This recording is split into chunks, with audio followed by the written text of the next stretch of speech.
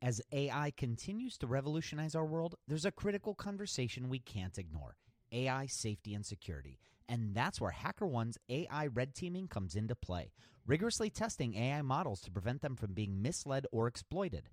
HackerOne employs over 2 million ethical hackers, and 750 of them specialize in prompt hacking and other AI security and testing. So HackerOne isn't just theorizing, they're actively safeguarding AI's future. Just recently, a team unearthed over 100 vulnerabilities in just 2 weeks. So whether you're at the helm of a startup or steering product innovation at a large company, it's time to prioritize AI security. Visit hackerone.com/AI for more. Again, hackerone.com/AI. This episode is sponsored by porkbun.com. Porkbun is a refreshingly different domain name registrar that's different from the other ones like GoDaddy or Namecheap. They've got low prices on hundreds of different domain extensions. They've got everything from .com domains to really cool ones like .pro, .dev, .xyz. Every domain name at Porkbun comes with tons of freebies too, like SSL certificate, WHOIS privacy, DNS, URL forwarding, and hosting trials. Because why pay for things that should be free, right? All these incredible features and tools are backed by incredible support, 365 days a year, and more 5-star reviews on Trustpilot from real customers than anyone else. Look, you can get $1 off your next domain name from Porkbun and see why they're the best domain name registrar around by using our code. Just go to porkbun.com/rocketshipfm24. That's porkbun, porkbun.com/rocketshipfm24. You'll save $1 on your next domain.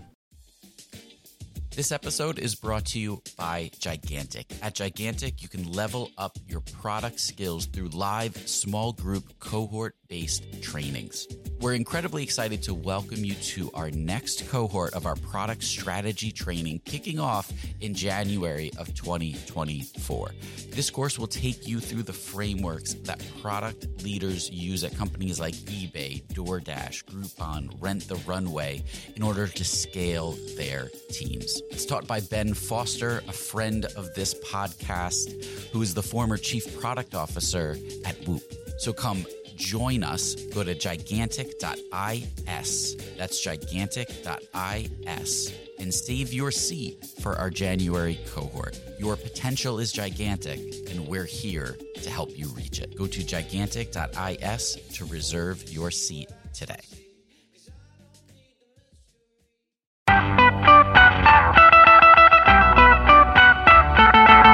Welcome to the Rocket Ship Podcast. I'm Matt Goldman. I'm Michael Saka. And I'm Joelle Steiniger. Today we talked with Peter Reinhardt, the co-founder and CEO of Segment. What'd you guys think? I thought it was super cool to hear this story about how they got started. They started off as an ed tech company, pivoted across a couple analytics tools, and eventually ended up pursuing an open source project that they'd released. And it was just really interesting to hear how they ended up where they are today. Yeah, absolutely. And it was cool to see how they tackle some internal projects. What they choose to automate was interesting as they've grown in the last year. So yeah, let's get into it. We'd like to take a moment to thank our sponsors. Hover makes purchasing and managing your domain simple and easy. This week I asked George Diab of Working On about the best domain he ever purchased. I bought AskSmalls.com, which is the nickname for my wife. I used to, instead of just like going to Google, I would just ask my wife a question and she'd answer it. So I'm like, yeah, we should get you a website, AskSmalls.com. Yeah, and you might get a happy Smalls, right. You might get a cranky Smalls, but you got Smalls. That's guaranteed. Go to hover.com and use the code SATISFIEDCustomers to get 10% off your domain purchase today. CodeShip is a hosted continuous delivery service focusing on speed, security, and customizability. You can set up continuous integration in a matter of seconds and automatically deploy when your tests have passed. CodeShip supports both your GitHub and Bitbucket projects, and you can get started with CodeShip's free plan today. Should you decide to go with a premium plan, you can save 20% off of any plan for the next 3 months by using code ROCKETSHIP. Go to codeship.com/rocketship and check it out. Peter, kind of start off for anyone that doesn't know, what is Segment.io? Yeah, so Segment is sort of like this. We call it a customer data hub. So we help companies collect data from their websites, their mobile apps, their servers, all the customer data about who customers are and what they're doing. All that data flows up to Segment, and then we translate and fan it out to all the different analytics tools, behavioral email tools, advertising tools, A/B testing tools, all these tools that are powered by customer data. We basically help companies collect the customer data and then route it out to all the different places where they want to use it. So how did you guys find this problem and start to focus on it? Yeah, it's a funny story. We actually started as an education technology company. So the founders are myself and two of my roommates from MIT and a friend of ours from Rhode Island School of Design. And we got into Y Combinator in the summer of 2011 with an idea for an education technology tool, actually. And the idea was give students an interface where they could push a button to say, I'm confused. And then professors would get this graph over time of how confused their students were. And a lot of professors were excited about it. Students were excited about it. So we raised a seed round out of Demo Day at Y Combinator and then put it in the classroom in Boston. And what happened was it basically was like an excellent engagement tool for Facebook because what happened is all the students opened their laptops and went to Facebook instead of using our app. So it was pretty horrifying. I remember this one anthropology class at BU, Boston University, and I was looking and there were 100 students all with their laptops out. So it's like walls and walls and walls of laptops. And I remember counting how many laptop screens were using our app versus on Facebook or Gmail or whatever. And at the beginning of the class, it was 60% of students were using Facebook. And by the end of the class, it was at 80%. So it was basically like the most distracting education tool ever built. You were basically a gateway into Facebook. Yeah, exactly. It was horrible. And I remember leaving that and just being like absolutely horrified. So we shut down that product pretty quickly, about 2 months after we raised our seed round. And then we actually started trying to build like a Google Analytics competitor. And the whole idea was around segmentation, which is actually like the namesake of Segment. We felt that like segmentation was the key to understanding data, and that analyzing it in aggregate wasn't that useful. So we tried for like a year and a half to build a tool that did analytics better. We didn't realize how crowded of a market it was, or how niche-y it could be, etc. And so we really struggled to get traction there. And really, so we built out crazy amounts of infrastructure. Like it turns out it's a non-trivial problem to take in tons of data and make it queryable. Mm-hmm. So like mad props to Mixpanel and Kissmetrics and Amplitude and all these companies that do that. But yeah, we never really got traction with that. So meanwhile, though, there was this other thread developing that we didn't realize was important until later. And if you go back to the very, very first week of when we were Classmetric, an education technology company, in that first week, I was like, hey, we should have analytics on this thing because, like, you're supposed to have analytics, right? And I knew nothing about it. So I Googled analytics and I found Kissmetrics, Mixpanel, and Google Analytics. And I was trying to read their marketing pages and I couldn't figure out what the difference was. And so I was like, you know what? Screw this. I'm just going to look at the docs, and all the APIs were pretty much the same. So we built like this wrapper that could take in basically one piece of data and then fan it out to all three. And then we just implemented this wrapper as a way of like sort of solving the technical problem of implementing the analytics tools. And it was like, we'll solve it. We'll figure it out later as to which one we actually want to use. And about once every 6 months, we would rewrite that library. First to just clean it up. And then a little later, we were like, if we added at that time Segment as a fourth provider, we could use it to get traction. Because the biggest problem was all of our potential customers for Segment at that time were like, oh, I already got Mixpanel implemented or Google Analytics implemented. I don't want to install another thing. So we're like, oh, no, here's like a JavaScript library, and you can install it once and then send data to all these places, and then we'll get a fair comparison. And people were like, oh, that's kind of cool. Yeah, I'll use the library. And so they would start using it. And we'd be like, oh, well, here's your API key to use our analytics service. And they were like, yeah, whatever. So the challenge was that we had this small open source library, which at the time had like 30 stars or something, which was really exciting. And we had this, so it was basically like getting organic traction, and we had this analytics service that wasn't getting any traction at all. And so in December of 2012, my co-founder Ian was like, I think there's a big business behind Analytics.js, which is this open source wrapper. And I thought to myself, that is the worst idea I've ever heard. Like, how do I kill this? Like, we're running out of money. I was like, this is horrible. And were you trying to kill the company or the idea? Yeah. No, I wanted the company to succeed, which is why I wanted to kill the idea. I see. And I was like, we really got to just double down on this analytics service. And anyway, so I went home and I came back the next day and I was like, all right, guys, here's what we should do. We should put the wrapper, the Analytics.js, on Hacker News and we'll see what happens. And I was thinking to myself, like, it's going to go to the bottom, get ignored, and we'll just be like done with it. And obviously I was proved wrong. It went straight to the top. Got like 1,000 stars on GitHub on the first day. And, I couldn't have been more wrong, basically. So props to my co-founder, Ian. So yeah, that was the genesis. And then from there, it was like, well, all right, this is a real problem. So we added a lot more integration. That was when we had 6 integrations. So now we've got 150 in server-side libraries and mobile SDKs, and we record the raw data so we can replay it and all kinds of good stuff. So going back to that first transition, going from an open source project, picking up momentum, to turning it into a business, how did you guys take it in that direction initially? So I think this doesn't quite answer your question, but I think there was actually quite a bit of value in having a disagreement among the co-founders as to whether it was a real problem and a real solution. Because what happened out of that situation was that we had to come up with a legitimate test of whether it was a viable business or not. Usually what had happened to us prior was everyone agreed that it was a good idea or a bad idea. And so there was no motivation to test it against the market. So it was basically tested by whether we agreed with each other or not, which is like total groupthink. But as soon as we actually disagreed as to whether it was a good idea or not, then we had to come up with some sort of third-party test, which was the market. And then it was really obvious. So I think actually the disagreement in co-founders at that moment was actually really formative in requiring us to go to the market and find out. And was it the popularity going up on GitHub that convinced all the founders, or was it getting people to actually pay for the business version of it?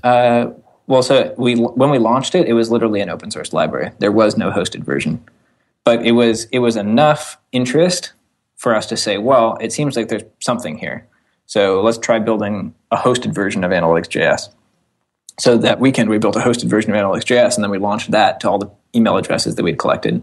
And within like 2 or 3 weeks, we had 100 companies sending data through Segment. Did you keep the open source available?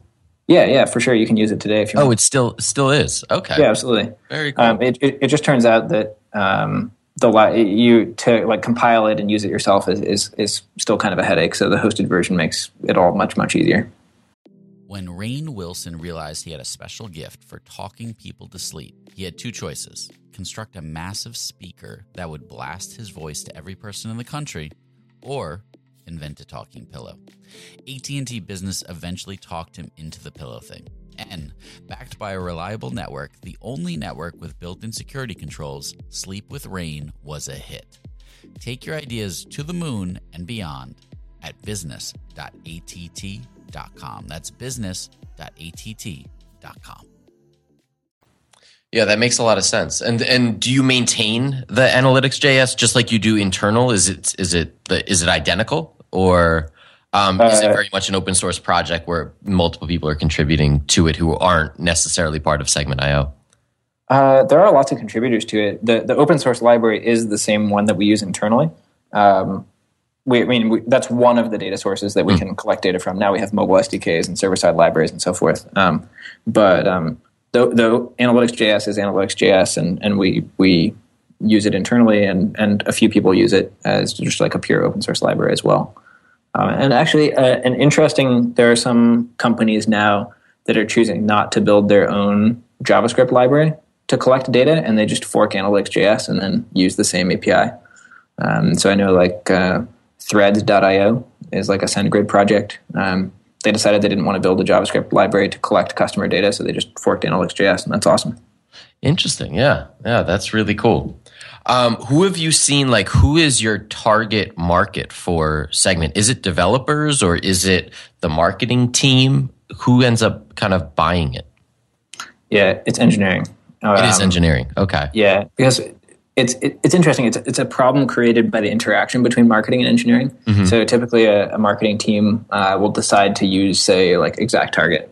And they sign the contract with ExactTarget, and then they walk over to engineering and they're like, hey, we just signed this contract with ExactTarget. Can you do the integration? And the engineers are like, oh, are you serious? Like, I had some interesting product thing I wanted to work on. I don't really want to integrate ExactTarget for you.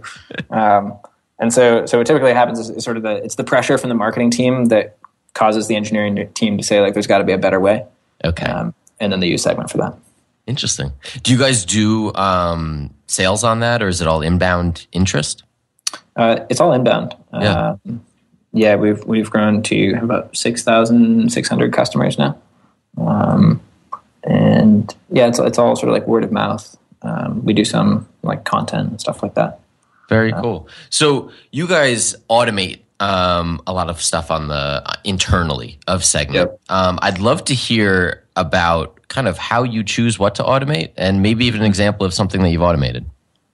Yeah, we try to automate things that are boring, Okay. and that we think we'll need to do many times in the future.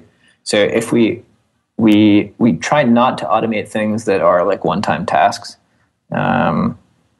since usually the engineering burden of automating it takes too much time. So I can give you an example. We foresee into the future us adding many, many, many integrations. Right now, we started with 6, but now we support 150 integrations. So these are all tools that we can send data to, and we anticipate adding thousands. So that's a task that aspects of it should definitely be automated because we want to make it scale.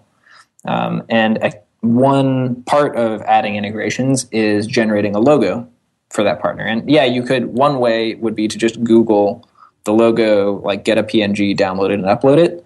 But our quality bar is much higher than that. We really, really care about how good the logo is. And so the only logos that we're okay with are color SVG logos. And so the process of adding an integration requires basically a designer to sit down and actually take a PNG or whatever's available and convert it into like the appropriate SVG logo and size it so that it looks about the same size as all the other logos. So you don't get like an EPS version from your partners? We found that is actually not every partner actually has an EPS version or is necessarily willing to share it. Okay. And so the fastest way is for us to just do it ourselves. But naturally, the design team here has better things to do than convert logos to from whatever is available to correctly sized Right. SVGs. So that is actually something that we automated.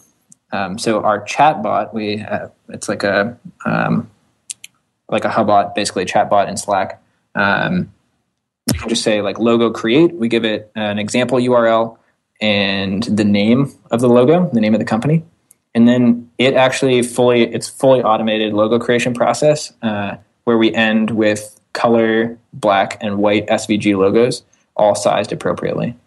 And that's from PNG to SVG automatically. PNG or GIF, or it doesn't matter. And Wow. the key reason why it doesn't matter is because it's actually a human in the loop. There's an API called the 99 Designs Task API, and on the back end, it actually submits a templated task to a remote designer somewhere in the world to do the logo conversion. Wow. Okay. Oh, that's cool. So, so you guys have been growing heavily. I think you guys added like 30, 35 people in the last year. Yep. Where have you guys focused, in the hiring process when, sales isn't something that's a priority? Mm-hmm. Yeah. The two biggest foci for us are sort of three: are engineering, design, and we call it customer success. Basically, helping customers. So a lot of the growth in the past year has been on sort of those three teams, and yeah, I mean it has been quite a lot of growth. We grew from like 11 at this time last year, and now we're 43 or 45, somewhere in there. Is there a reason you haven't put much focus on sales? So we do have a sales team, but they in general don't do outbound sales. So people will come and sign up in droves every day, and then we select out companies signing up that would probably benefit from talking with a sales rep. Like they probably want to hear more about our enterprise features like Replay and Segment SQL and stuff like that. So if we think that they're potentially a good fit, then we'll reach out, and oftentimes they reach out to us too. So we have a sales team and a sales model. It's just based on inbound. How do you identify who those companies are that you should be talking to? Yeah, it's actually pretty straightforward. You look for companies with like more than 50 employees, and this is pretty much true of most sales teams that I've talked to. If the company is of a reasonable size, then they probably have fairly complex problems and will need the more complicated features that we have to offer or benefit from having them. So the number of employees is like a really strong signal. Is someone on your team looking that up for every sign up, or do you have something automated for that? Yeah, we basically automated. We use a service called Clearbit. Interesting. I'm hearing a lot of teams that have sales teams but aren't doing inbound. Interesting. Yeah. I mean, I guess it's sort of a luxury, right? If you don't have inbound, then you have to make it work somehow. But if you have inbound, then you can focus your effort on increasing inbound. Yeah. What kind of projects are you guys running on the inbound side of things that are driving people in? I wish I knew better. It's a little frustrating actually, because most of our inbound comes through direct signups. You look at the refer or whatever in Google Analytics, and you can see it's like direct. It's like, great, someone entered our URL into the URL bar and showed up. But we have no idea where they heard about Segment. We do know that a good number of people are sort of influenced by our partners in one way or another. So that's pretty awesome that like the partner ecosystem helps. But in general, our focus on growth has been on conversion and activation. Basically, how do we more clearly explain what Segment does? And once people sign up, how can we get barriers out of their way so that they can actually try using the product? And we think that will probably just accelerate word of mouth. Have there been any big wins on that side of converting people into a technical product? It's a good question.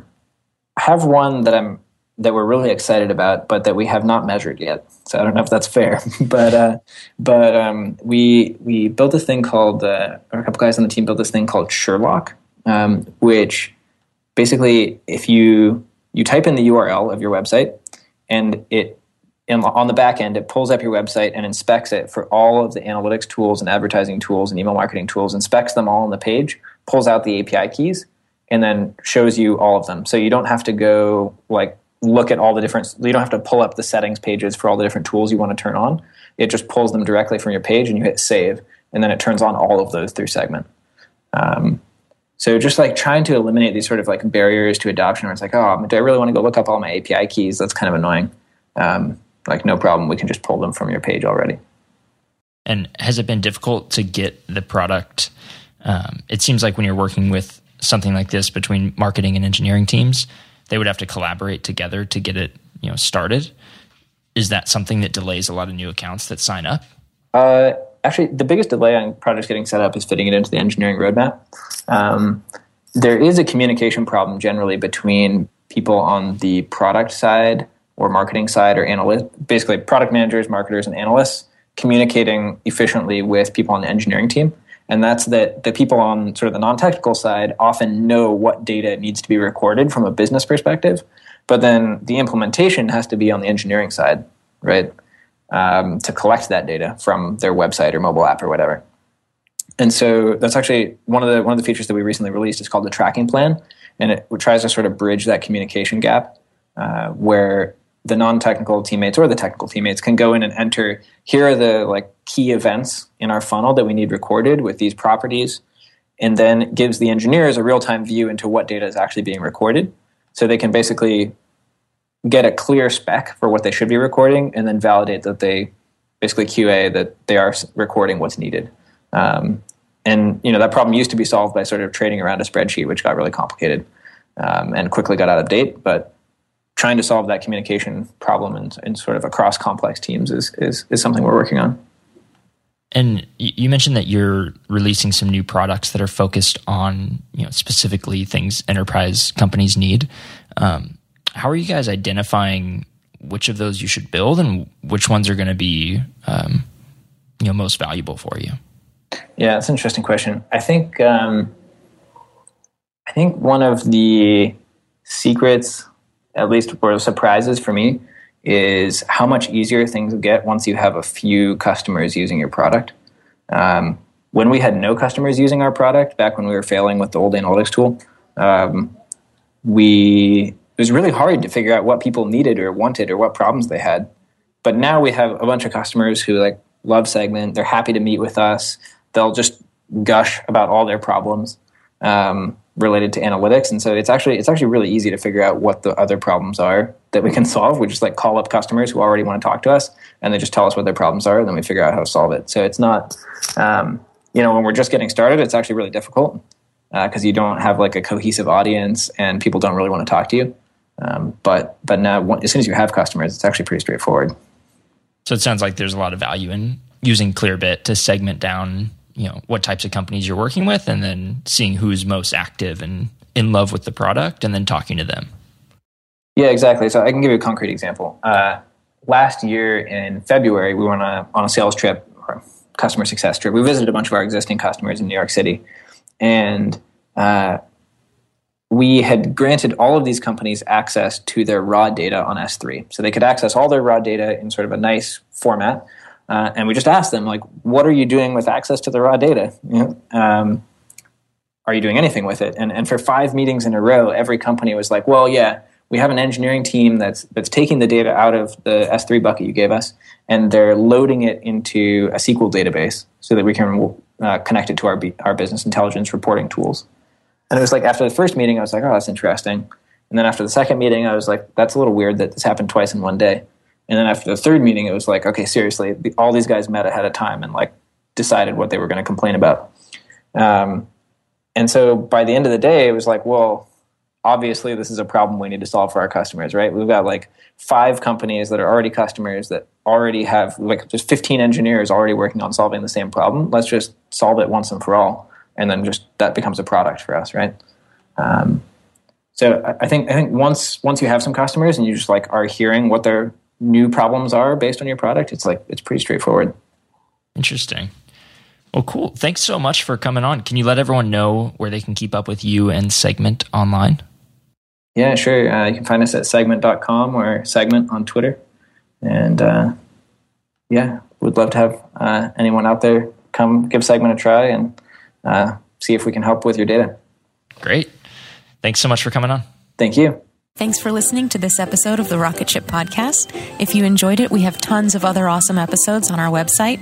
Check them out, rocketship.fm. And be sure to check out our app discount section where we have discounts on products that we use every day, like Woo Themes, Wistia, Treehouse. Go to rocketship.fm/essentials and get your discounts today.